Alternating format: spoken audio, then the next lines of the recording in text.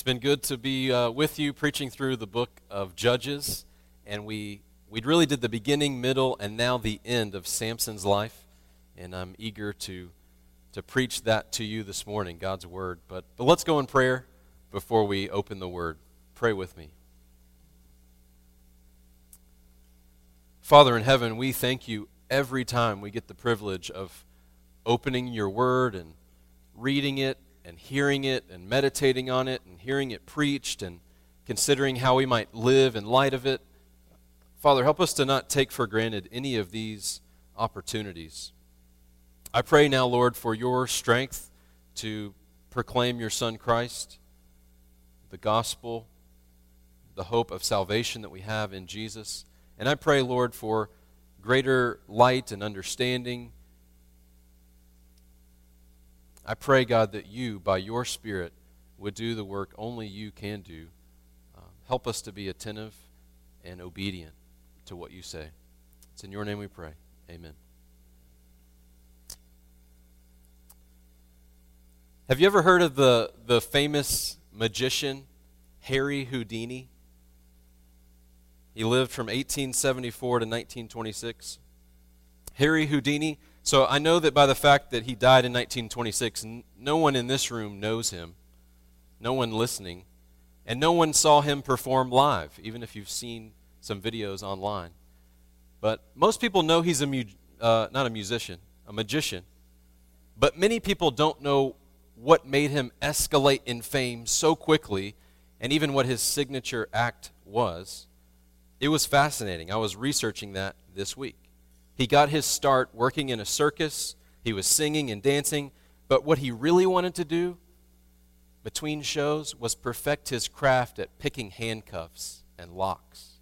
And he would spend hours and hours becoming an expert in picking locks. In fact, one story tells that he would ride into town.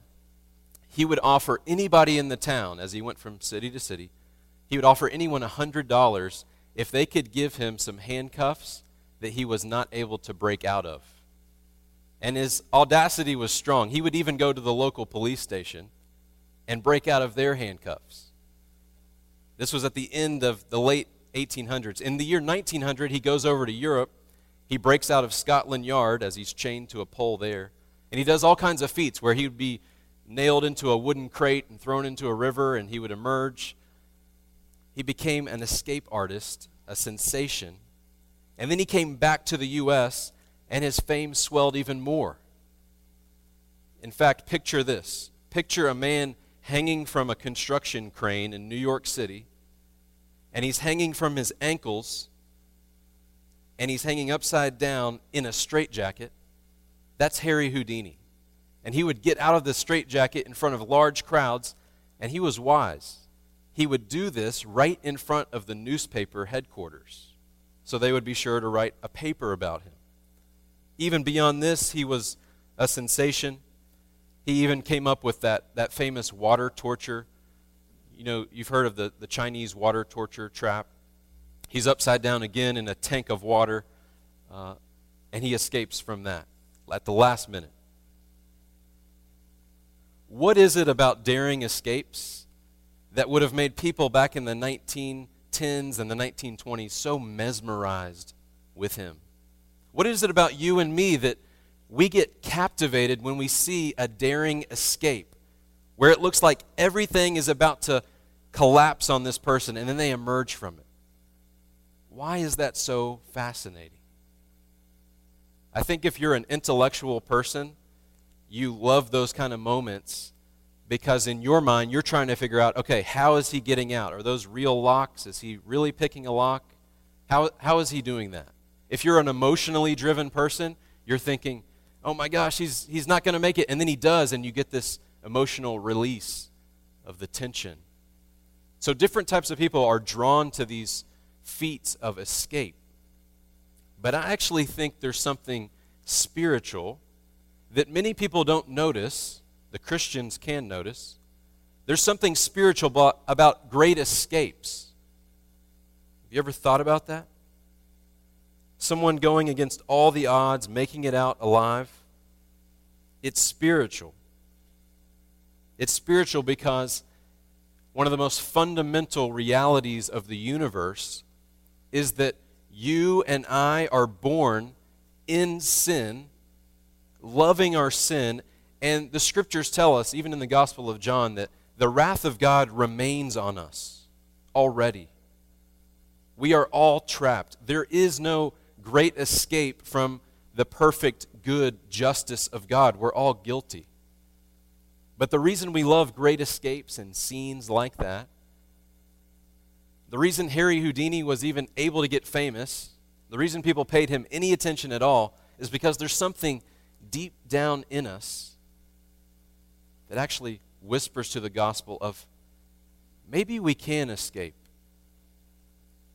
Maybe escape is possible. That's true. As Christians, we know that's true.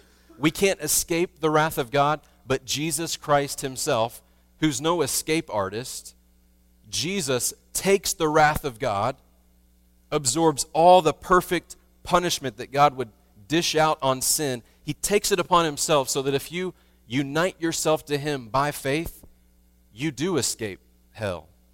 You escape the wrath of God. Not because you outsmarted God, not because it was a game or a show, but because Jesus substitutes himself in your place.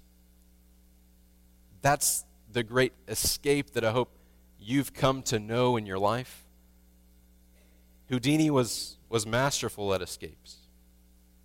And in our passage today, Samson, who is known for his strength, really shows off this other side skill that we didn't know he had. He's a great escape artist too. And I want to show you how from God's word, Samson keeps escaping again after again, time and time, these ambushes where he's tied up. But it all has spiritual purpose. I want to show you that. Turn with me to Judges chapter 16. Judges chapter 16. We're going to read the entirety of the chapter.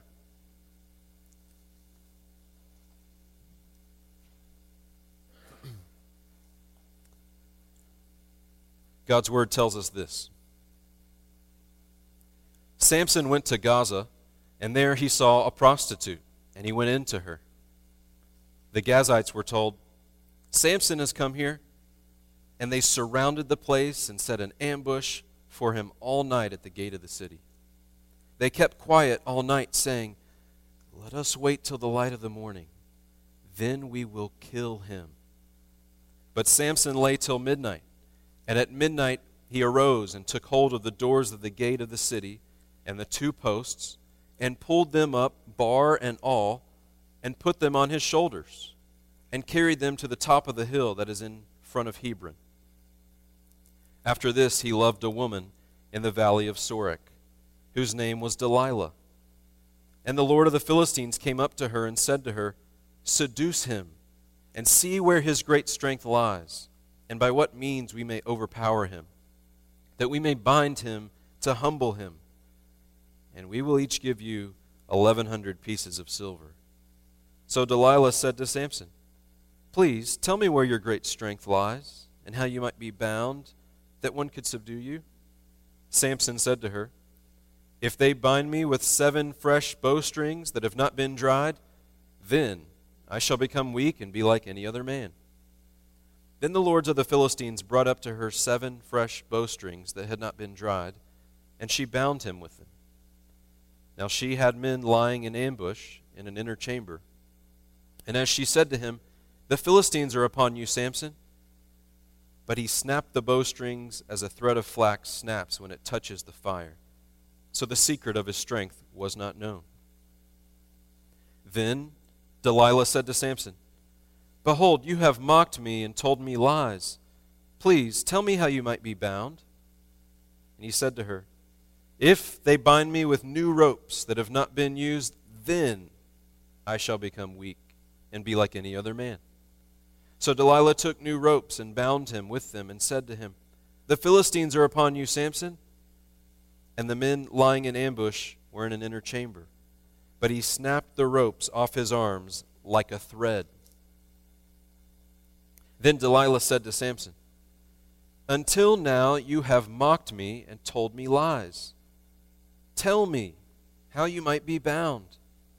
And he said to her, if you weave the 7 locks of my head with the web and fasten it tight with the pin, then I shall become weak and be like any other man. So while he slept, Delilah took the 7 locks of his head, wove them into the web, and she made them tight with the pin and said to him, the Philistines are upon you, Samson. But he awoke from his sleep and pulled away the pin, the loom, and the web.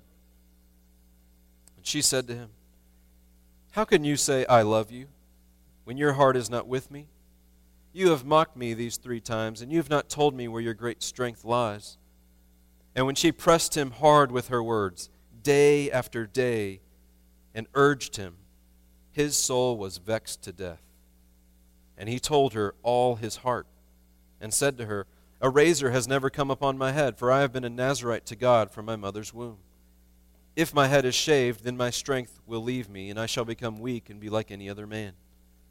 When Delilah saw that he had told her all his heart, she sent and called the lords of the Philistines, saying, come up again, for he has told me all his heart. Then the lords of the Philistines came up to her and brought the money in their hands. She made him sleep on her knees, and she called a man and had him shave off the 7 locks of his head. Then she began to torment him, and his strength left him. And she said, the Philistines are upon you, Samson. And he awoke from his sleep and said, I will go out as at other times and shake myself free. But he did not know that the Lord had left him. And the Philistines seized him and gouged out his eyes and brought him down to Gaza and bound him with bronze shackles. And he ground at the mill in the prison. But the hair of his head began to grow again after it had been shaved. Now the lords of the Philistines gathered to offer a great sacrifice to Dagon their god and to rejoice. And they said, our God has given Samson, our enemy, into our hand. And when the people saw him, they praised their God.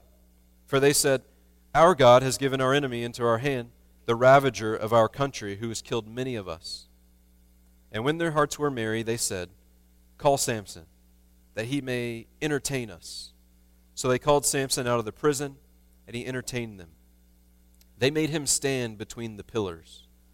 And Samson said to the young man who held him by the hand, let me feel the pillars on which the house rests, that I may lean against them. Now the house was full of men and women. All the lords of the Philistines were there. And on the roof there were about 3,000 men and women, who looked on while Samson entertained. Then Samson called to the Lord and said, O Lord God, please remember me. Please strengthen me only this once, O God, that I may be avenged on the Philistines for my 2 eyes. And Samson grasped the 2 middle pillars on which the house rested, and he leaned his weight against them, his right hand on the one side and his left hand on the other. And Samson said, let me die with the Philistines.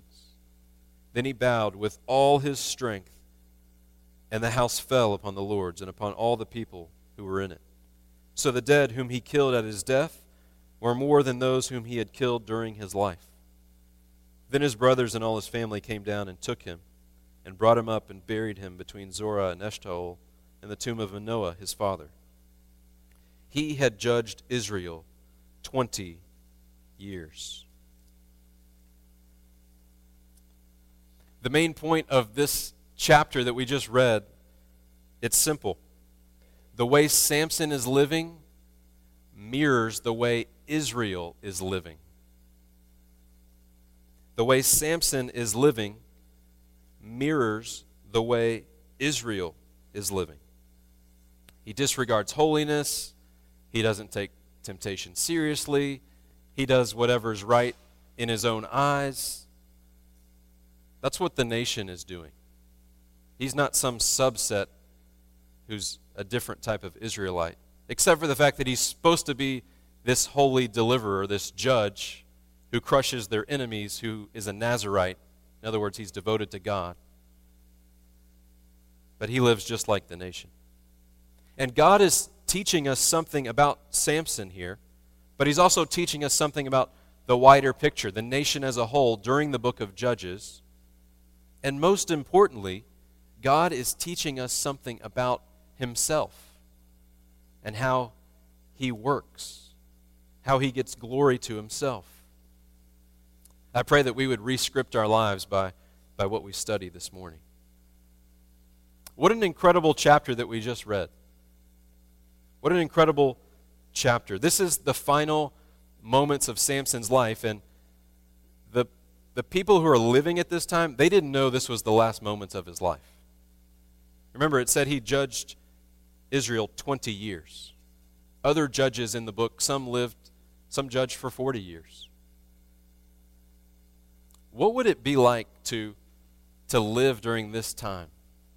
What would the newspapers be saying, the Twitter feeds, what you see on Instagram? Would people be there taking pictures of what Samson's doing? On Facebook, what would the gossip be like? I think one of the best ways to walk through this chapter is to give you what the news headlines would have said after each one of these moments. There's really 4 news headlines. These are the 4 sections of this sermon because they match with the sections, the structure of the chapter. So here's what the Philistine Daily Times or the Israelite Herald Leader, these newspapers, this is what they would have been saying, okay? 4 headlines. Number 1, the gates go missing in Gaza. That's front page news right there. The gates go missing in Gaza. This is verses 1 through 3. Headline number 2, yet another great escape. Front page news, imagine it. All bold letters, all caps. Yet another great escape. And you got this picture of Samson running off, and you've got a picture of the bowstrings and the ropes just laying on the floor. This is verses 4 through 14. Newspaper headline number 3, it would say this: captured! Exclamation point. Samson is bound and blinded. Captured. Samson is bound and blinded. This is verses 15 through 22. And then the 4th news headline that any good Israelite sipping their coffee would wake up and see would be, number 4, Dagon's party is crushed. Someone crashed Dagon's party. Verses 23 through 31. Let's walk through these headlines, get a feel for what it was like as these events unfolded, and I hope that you would see what God is up to in the midst of all this. It actually has relevance for today, our lives now. As we saw last week in Romans 15:4, everything written in former days wasn't just to entertain you. It was written for your instruction, that you would have encouragement, endurance, hope. And that's what we have here. So that first headline, the gates go missing in Gaza. If you were to read that news story, here's what the core of the story would reveal, and here's the theological point in this first section, verses 1 through 3. The core of that news story, the reporter would let you know, Samson does whatever's right in his own eyes. Samson does whatever is right in his own eyes. Look there with me again at verse 1. Where does he go? He goes to Gaza. Why? Is he going to make trade and make profit? Gaza was on the central area of the Philistia area, but it was on the coast. So he's leaving where the 12 tribes of Israel are, and he's going right to the heart of enemy territory. As we'll see at the end of this chapter, he's back in Gaza, bound. Why does he go to Gaza? We actually see before verse 1 is over, it's to visit a prostitute. We know that he didn't go into town announcing that he was there because the men have to say, hey, psst, psst, Samson's here. So the very fact that he would even go down to Gaza shows us right off the bat, he's just doing whatever's right in his own eyes. He's not going down there to lead a military campaign. Look what happens. Verse 1, again, he goes to Gaza, and there he saw a prostitute, and he thought, I'm a Nazirite, and he went the other way. Nope. He saw a prostitute, and he went into her. Again, Samson does whatever's right in his own eyes. And the author, is doing this on purpose. You think, why are we starting off the story this way? Why is God telling us this? Well, the way chapter 14 started, he saw this woman of the Philistines and said, "Get her as my wife," to his parents. The way chapter 15 started, he's going back down to the Philistine areas to his wife because he wants to go into her. He's just driven by whatever lust and cravings his own eyes have. This has been his agenda over and over again. He just does his own thing. He's acting a lot like Israel. But then he pulls up the gates in the middle of the night. We're not told what caused him to awaken at midnight. Maybe he felt convicted by the Lord. What are you doing here, Samson? You're far from your own people. You're with the prostitute. Get out of here. And instead of making a commotion and asking for the men of the city to unlock all the gates and open the gates and let him leave, he pulls up the bars of the gates, presumably puts them on his shoulders, and he drags them 40 miles. That's how far it is. If you're wondering, okay, what's the significance of this? He carried them to the hill in front of Hebron. Well, he basically just cuts a straight line from the Mediterranean coast inland all the way to Israel's territory in Hebron. 40 miles. And this is all uphill. 40 miles. I don't know about you, but this summer, I've been trying to keep my grass kind of green. It's been a challenge. I've pretty much given up, so I've just put the water hose next to some trees that I want to survive. But in the midst of bringing my water hose out there, I saw some weeds that they were sucking up all the water. So you know what I thought I would do? Pull up the weeds. And I'm trying to pull up some weeds, and you know what this is like. Some of those weeds are a lot deeper than you think, and you just pull the top of it off.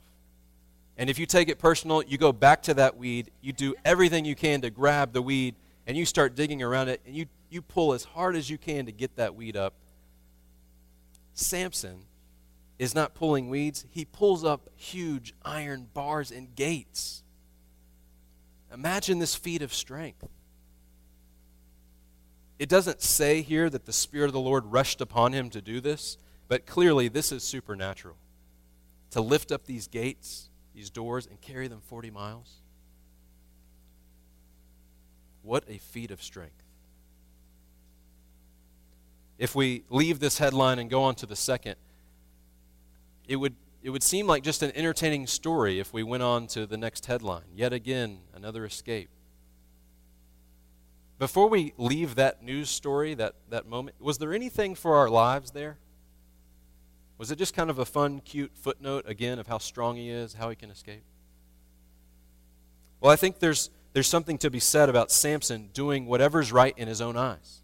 Even by pulling up the gates and going 40 miles, it's further proof that he does what's right in his own eyes. What do you mean by that?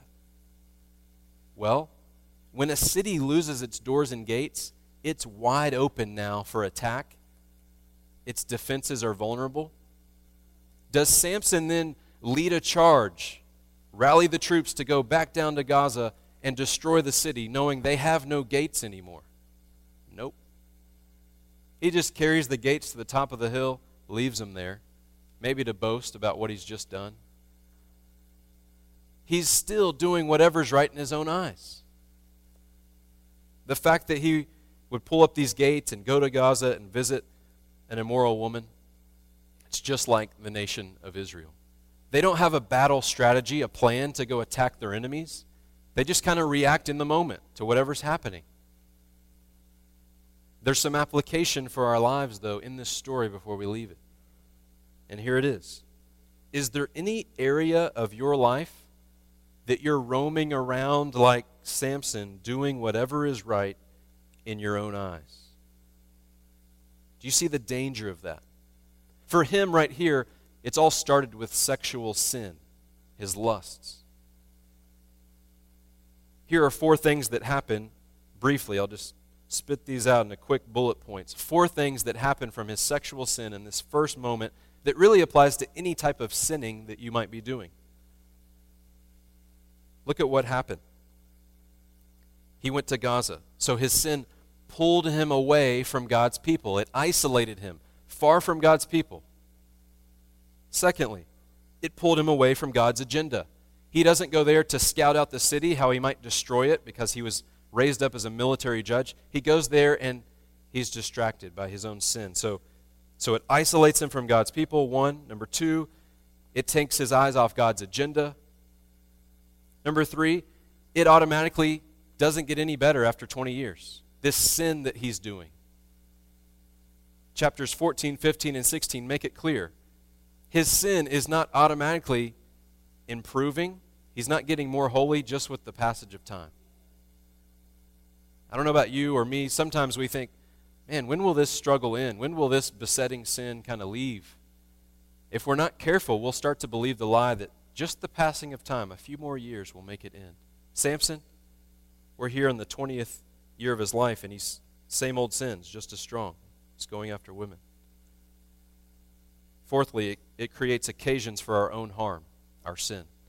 Because he went after his sin, this gave the enemy an opportunity to ambush him.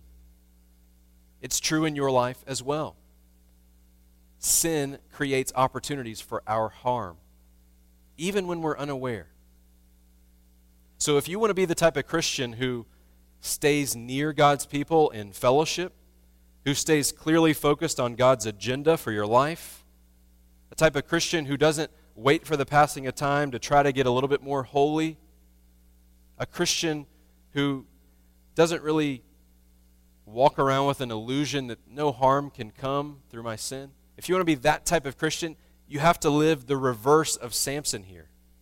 You have to live not doing what's right in your own eyes, but constantly refreshing, doing a system, software reset in your mind. What is God's agenda? So that you won't do right in your own eyes.